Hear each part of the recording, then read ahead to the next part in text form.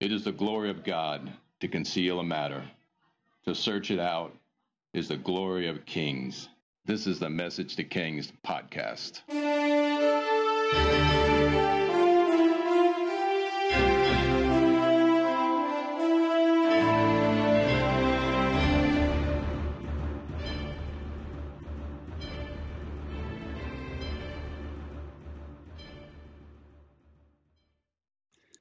Episode 309, A New Look at the Transfiguration.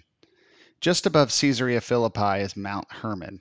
And this is where, one of the scholarly opinions of the location of the Mount of Transfiguration is here at Mount Hermon.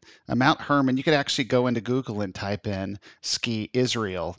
There's actually a ski resort there, and it's extremely close to Tel Aviv and some of those other places.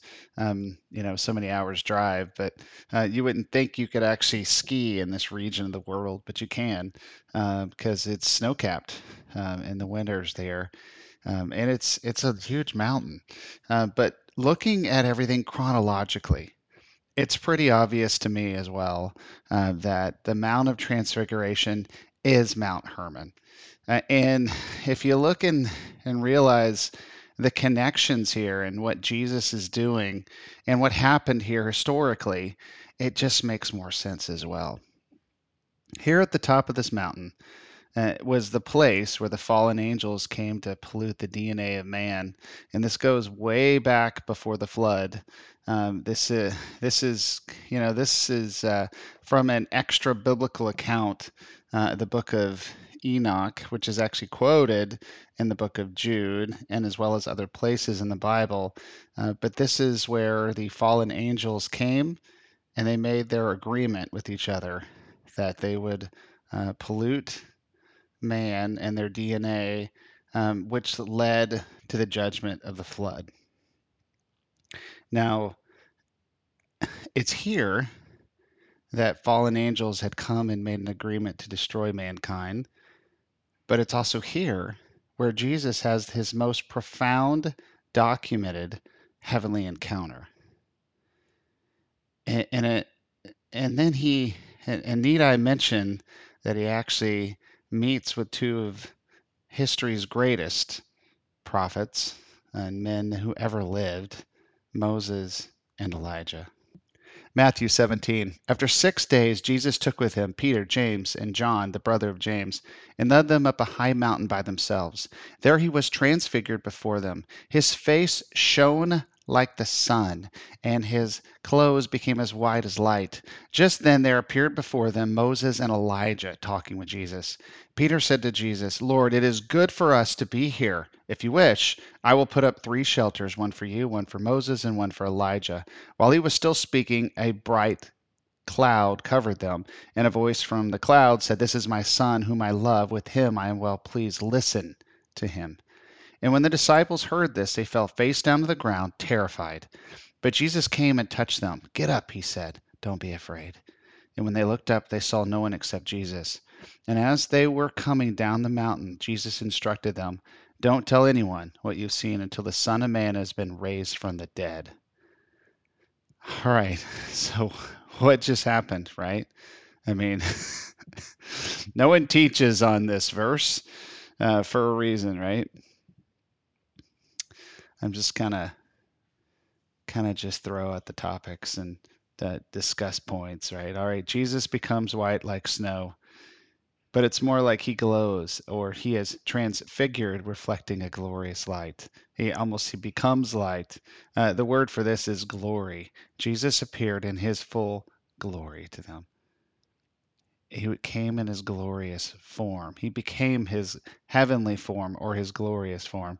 But this speaks of Moses' time up the mountain when he came down and his face glowed after seeing the face of God.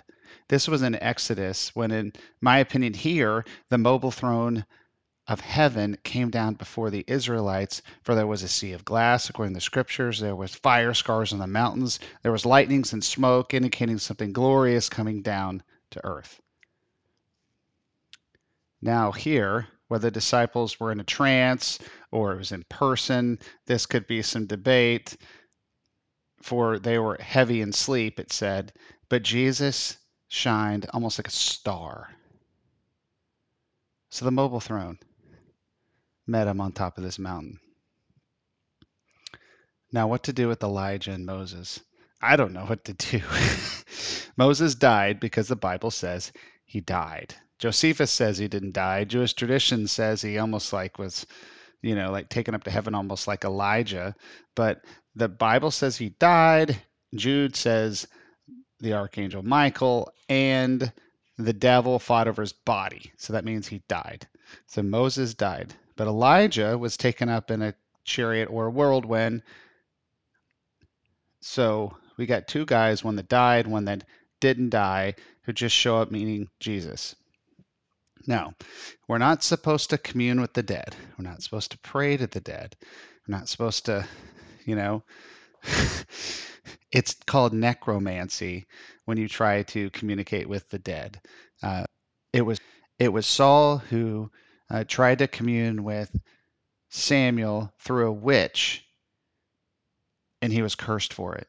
So there is the demonic witchcraft form of speaking to the dead, and there's some other form here which we don't understand, um, where Jesus communicates with Elijah and Moses. I can't teach on that fact because except where there clearly you aren't supposed to conduct witchcraft, but there is some heavenly um, moment where Jesus does speak with those who had died before him. There are moments, and you hear of it often, where someone has a near death experience or they actually died and were, came back through prayer or some divine experience where they did. Maybe they saw and needed to see, a child that was aborted or a grandfather who had been praying for him their whole life, and they meet him in heaven, or some wild story, right? So like that, these heavenly encounter experiences that are hard to explain, but that's all you can attribute it to. So what do we do with all this, right? Like, here's Moses, here's Elijah, and I want to come at it from a different perspective. Um, we know like heaven's not a boring place. It's quite a noisy place. There's tons of worship. There's tons of things going on. It's beyond time and space in many ways. It's beyond our understanding. We call peace the atmosphere of heaven. Faith is the normalcy of heaven. It's a different. God and Jesus is, is there. It's this perfect place. The most supernatural experiences here on earth are normal in heaven, right? And we learn, like there's, eh, it's not boring. It's not a place where we just worship all day long, right? We want to worship all day long, but I'm sure there's things to do. We don't just sit around and do nothing. We'll have things to do. We'll have jobs. We'll have responsibilities. Heavenly life will be exciting. We don't just sit around and stare at Jesus all day. We probably want to, but there's things to do. For example, Jesus says he goes to prepare a place for his believers. But he told the man with 5 talents who would eventually manage 10 cities. These limited responsibilities and work, ethic, and commitment to God on earth opens the door for greater responsibilities, trust, and honor in heaven. We get to heaven by faith in Jesus, but we do on earth for him, and the good works actually dictates what we do in heaven. That can be attributed to our faithfulness. Our faith gets us into heaven. The reward in heaven is the faithfulness that we display on earth. So, what are Moses and Elijah doing? We can go down the spiritual, symbolic route. I mean, Moses was the great lawbringer, Elijah, the prophet of power and fire. They represent the beginning of the Old Testament and the end of the Old Testament. But before we continue, we have to laugh at Peter. Why? Because I would laugh at me too if I was Peter. Just as this was happening, Peter opens his big mouth. Mark 9:5. Peter said to Jesus, Rabbi, is it good for us to be here? Let us put up 3 shelters, one for you, one for Moses, one for Elijah. In brackets, it says, he did not know what to say. They were frightened. Can you believe this is in the Bible? No other reason but to tell us that Peter was saying something foolish. Yes, but also thank you, Peter, for telling us we are near the time of the Feast of Tabernacles, which means it's the fall. It's the fall of this year that we're studying, but not yet. A few chapters from now, Jesus will be at the Feast of Tabernacles in Jerusalem, right? It's just a little too early, but obviously their mind is there, right? Peter suggesting this as they put up their tabernacles. Yes, you're too early, but more importantly, you don't build a tabernacle to celebrate time in the wilderness when the promised Messiah was before them. It's not a wilderness season, it's a season of redemption. Everything is headed towards Passover and Pentecost, not tabernacles. Just as this happened, check out the cloud and the voice from heaven. Luke 9:28. While he was speaking, a cloud appeared and covered them. They were afraid as they entered the cloud. A voice came from the cloud saying, This is my son whom I have chosen. Listen to him. And when the voice had spoken, they found that Jesus was alone. The disciples kept this to themselves and did not tell anyone at that time what they had seen. So, what do you do with this? So far, we can suppose the mobile throne of heaven came down on Mount Hermon, and for whatever reason, Moses and Elijah had a meeting with Jesus. Dismissing how this can happen, it only can be orchestrated by a heavenly experience. Don't try it on your own. Don't try to meet up with some, lost family member, praying or talking to him. Jesus would arrange it if there's anything of this sort. Don't try it on your own. That's witchcraft. Um, Given the rules of engagement, as Saul conjured up Samuel via witchcraft from the dead, he was cursed. Don't do that. Don't take this verse and this story wrong, but understand Jesus can still do whatever he wants. So I see this as a sovereign move of God. Don't limit yourself to something crazy, and as long as it's backed up by Scripture and Jesus is behind it, that's fine. But don't try to conjure up some communication with someone that's dead.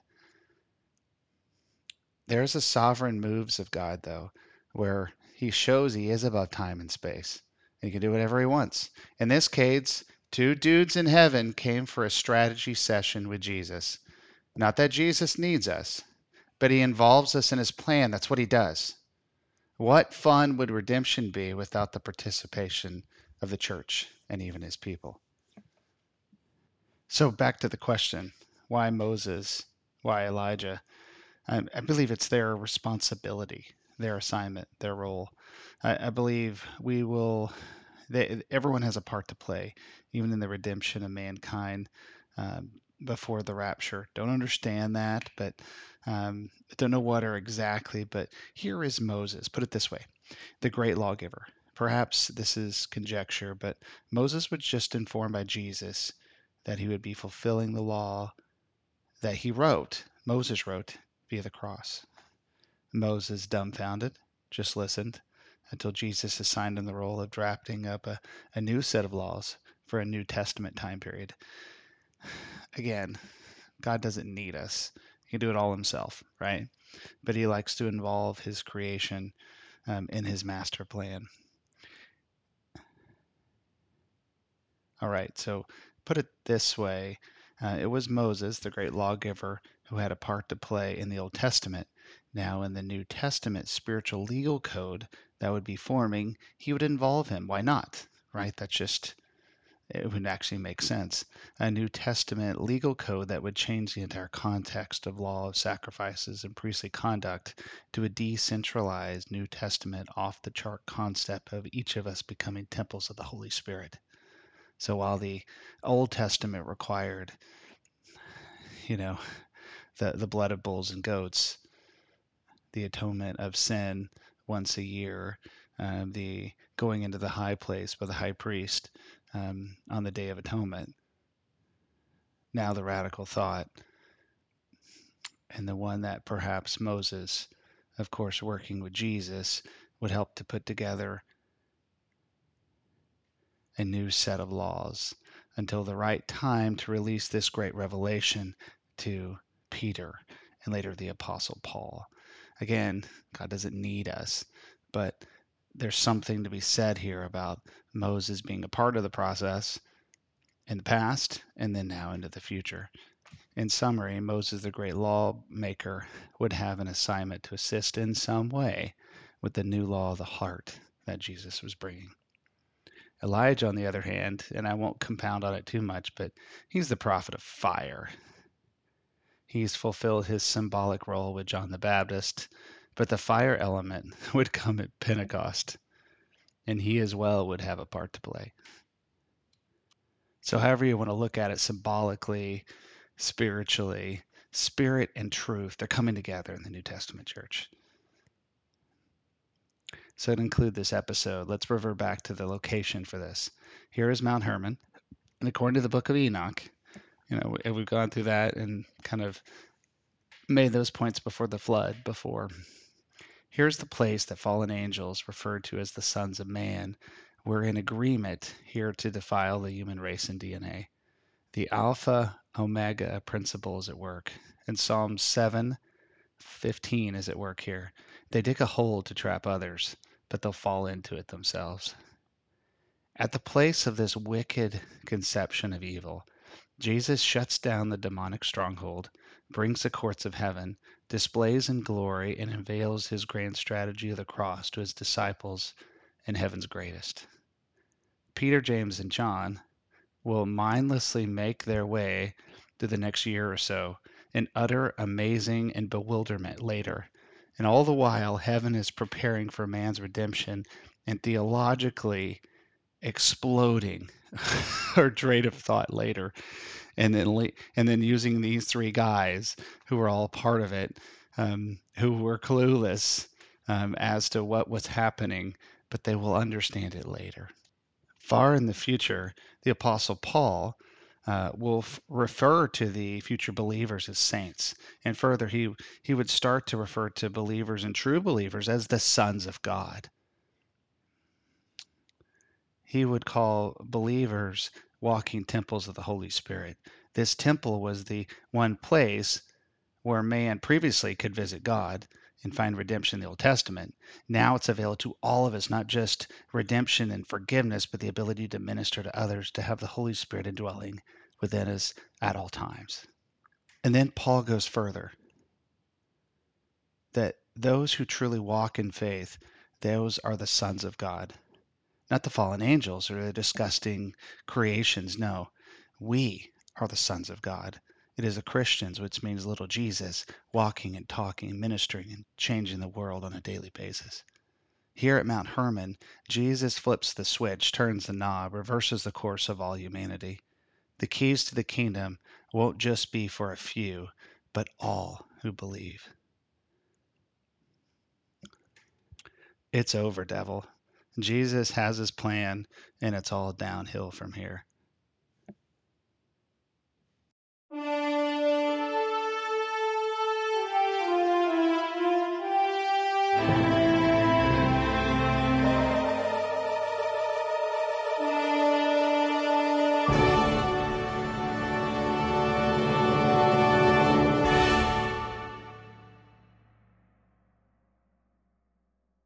Thanks for joining us for this episode of Message to Kings.